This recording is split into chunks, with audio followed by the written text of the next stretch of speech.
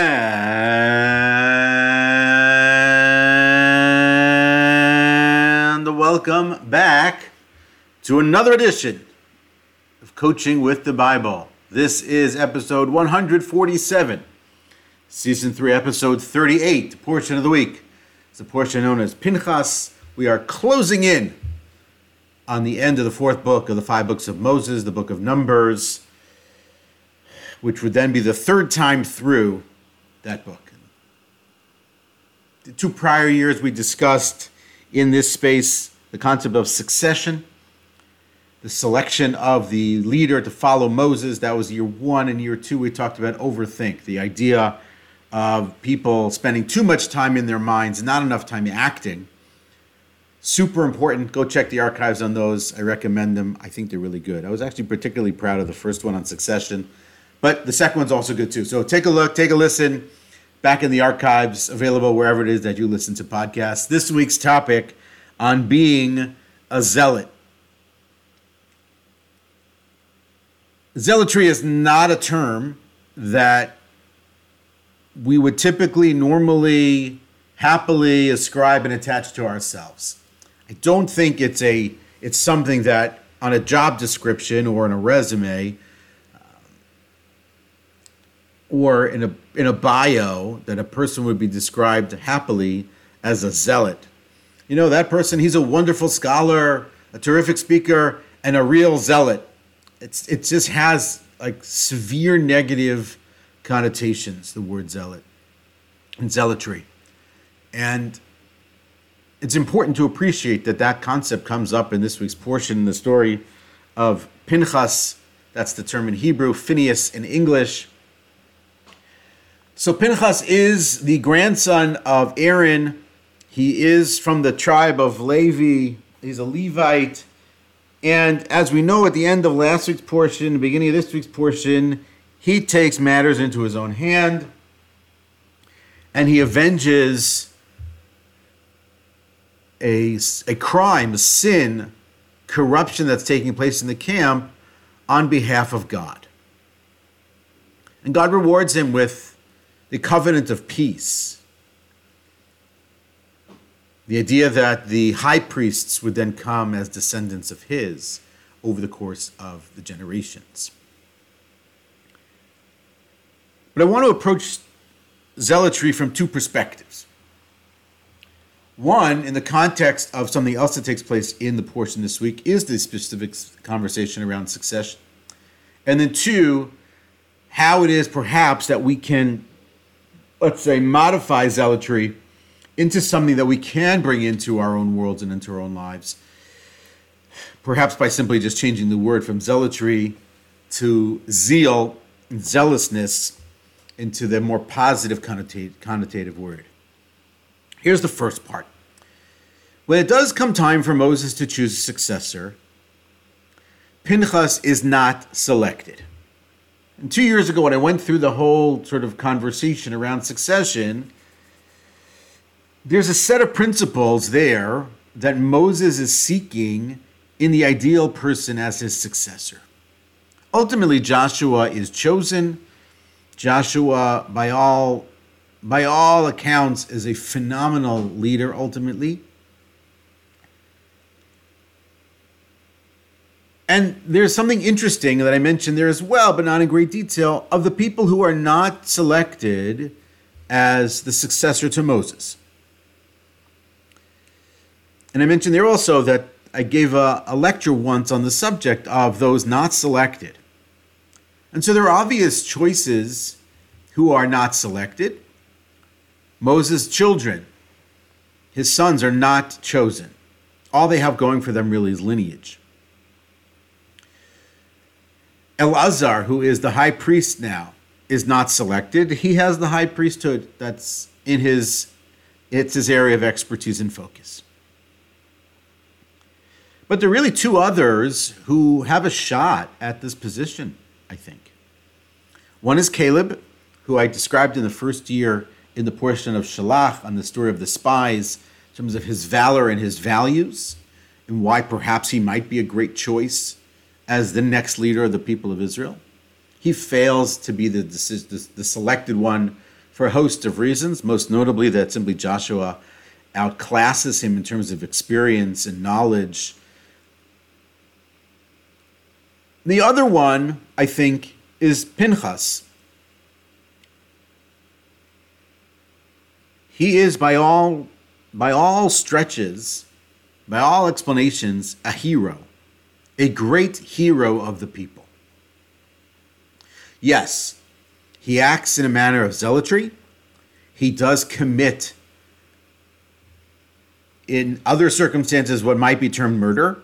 He does kill 2 people here. At the same time, he saves the entire nation. There is a plague ravaging the camp, and by virtue of his action, he saves the people. And yet he's not selected as the successor. Let's for a moment put aside the fact that he's from the tribe of, he is a Levite and all those other factors. But who else is there in the desert that could be the successor? So why isn't he chosen? And so years ago, when I first broached the subject in public, there was a gentleman sitting in the back of the room who yelled out the following: "Heroes make for bad leaders." His words, I'll never forget it. I was serving as the rabbi in a Passover program somewhere. I gave this talk for the first time after, working it through, developing it, and getting to this section on Pinchas specifically. This gentleman yelled this out: "Heroes make for bad leaders."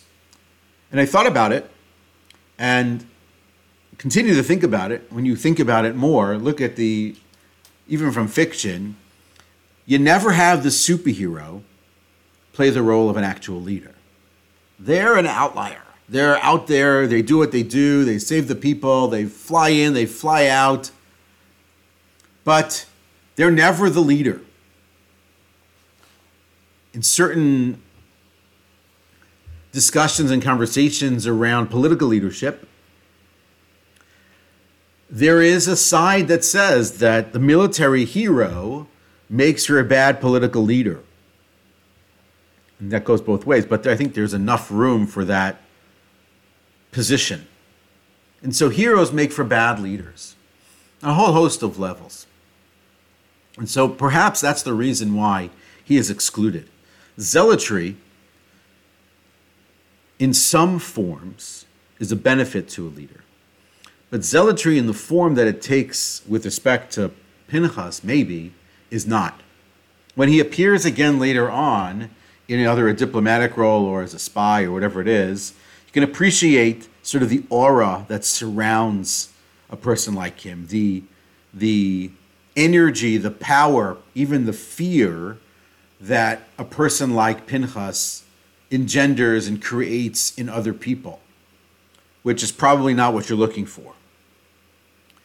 I'd recommend the first 2 articles in Covenant and Conversation by Rabbi Jonathan Sachs on this subject, on zealotry, on being a zealot, and on acts and consequences in terms of understanding and appreciating the action that he takes with respect to killing those 2 people in the desert, not Rabbi Sachs, Pinchas, to get a greater understanding of that aspect of it.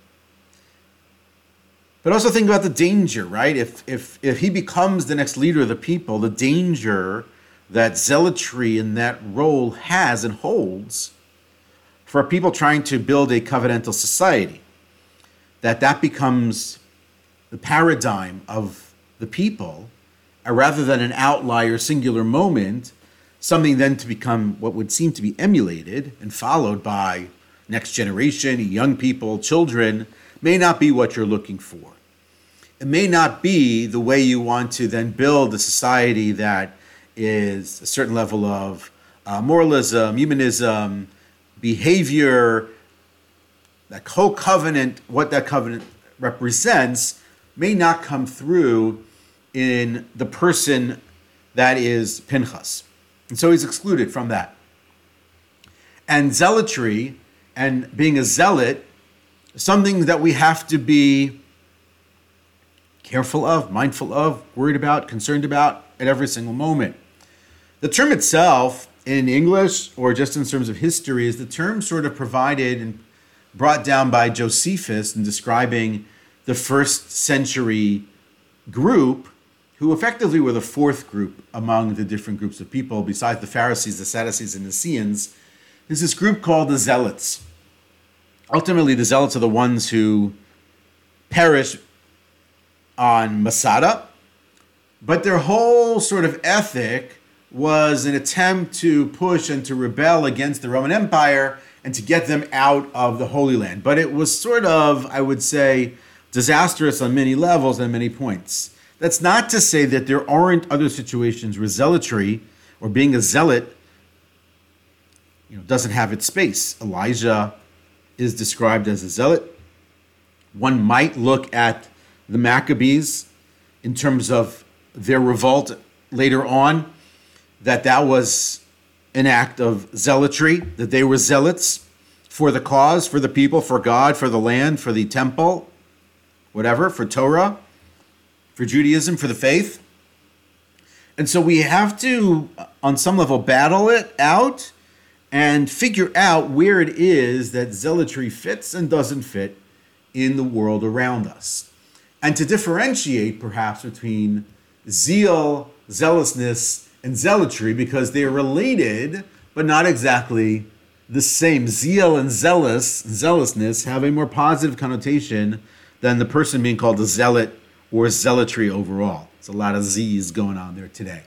But it's important to sort of have that sense and appreciation. We have to be mindful of and careful of and paying attention to all things related to zealotry. And so, as I thought about it, I was trying to come up with a way to bring in and synthesize some of perhaps the principles around zealotry into a leadership/coaching context, or even to sort of our own situation, our own lives, and our own beings. And interestingly enough, I came across an article, in a business leadership article, about something that's called the Zealot's Vision, which I thought was super interesting. The article says as follows: Zealots are practical visionaries. Placed in charge of the bottom line in a particular business endeavor, they come across to others as visibly passionate about achieving results today, creating a superior business for tomorrow, and continuously forging development opportunities for their people.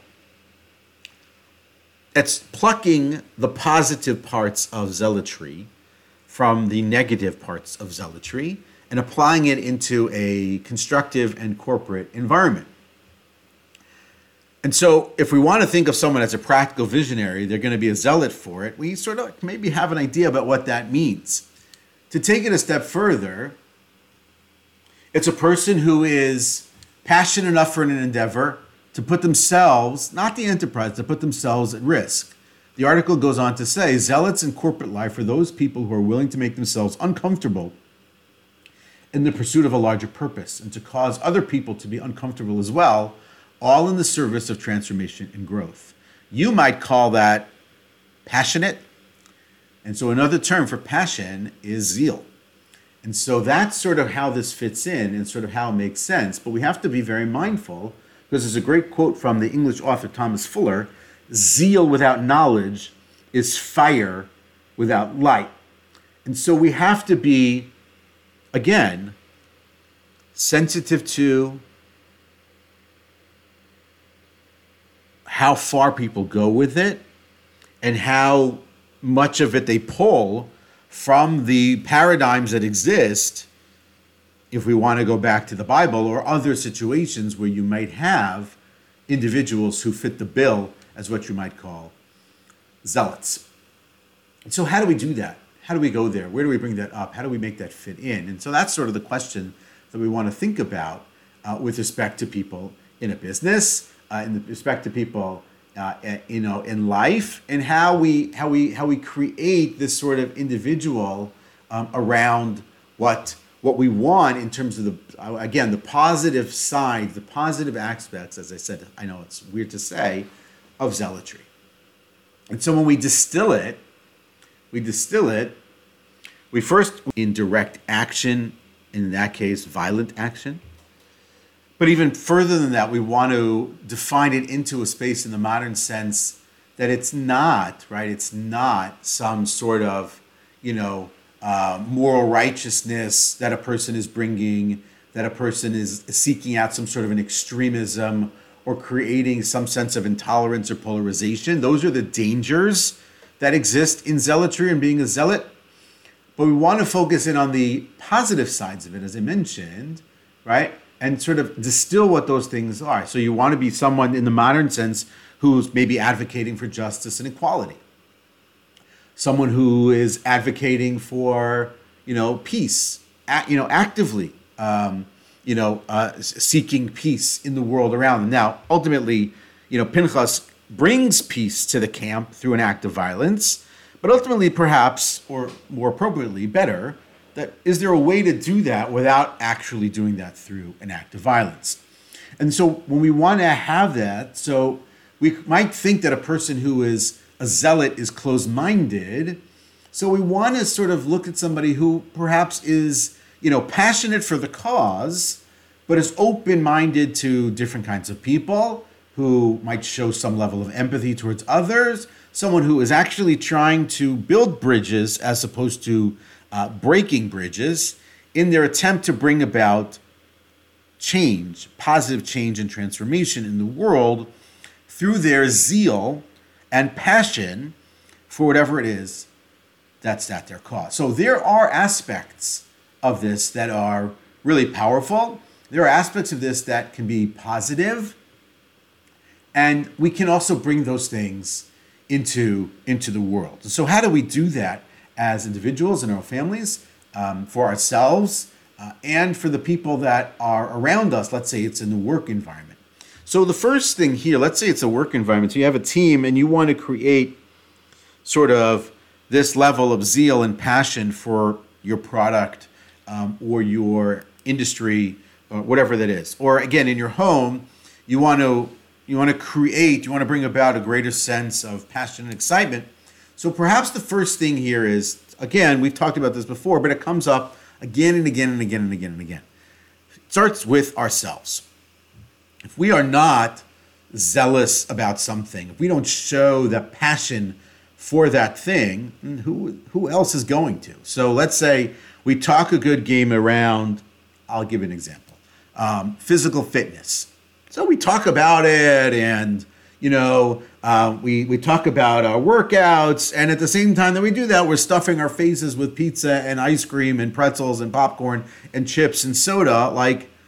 That is not exactly what I would call leading by example. So here, demonstrating your own passion, your own commitment, your own dedication to the cause, showing your integrity and your work ethic, and that way inspiring your team to the next thing, which we'll talk about in a second, is actually the first thing that's really important. So getting sort of personal alignment and clarity for yourself around it is really important. And then getting that clarity on purpose out to everybody is sort of next, right? So getting everyone to appreciate what exactly is it that we want to be zealous about.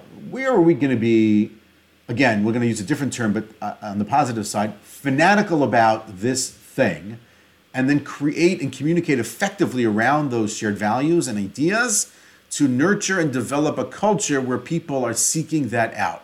Obviously, we want to create a space where people feel incredibly empowered to go about seeking out that passion, that zeal, finding ways for it to happen. We want to give them that sense of autonomy to do that. But I would say also we want to really communicate that effectively. Besides leading that way and showing by example, we want to very much for ourselves communicate clearly, consistently, tell great stories, and inspire around the zeal and passion and energy around us. At the same time, we want to give people the tools, and the materials and the education to foster that, to create and develop that culture, which then, by extension, develops those shared values around what it is. And of course, we want to celebrate the achievements of people in that space. So we're able to pluck, if for lack of a better term, the benefits from the negatives in this space and be able to put ourselves in a situation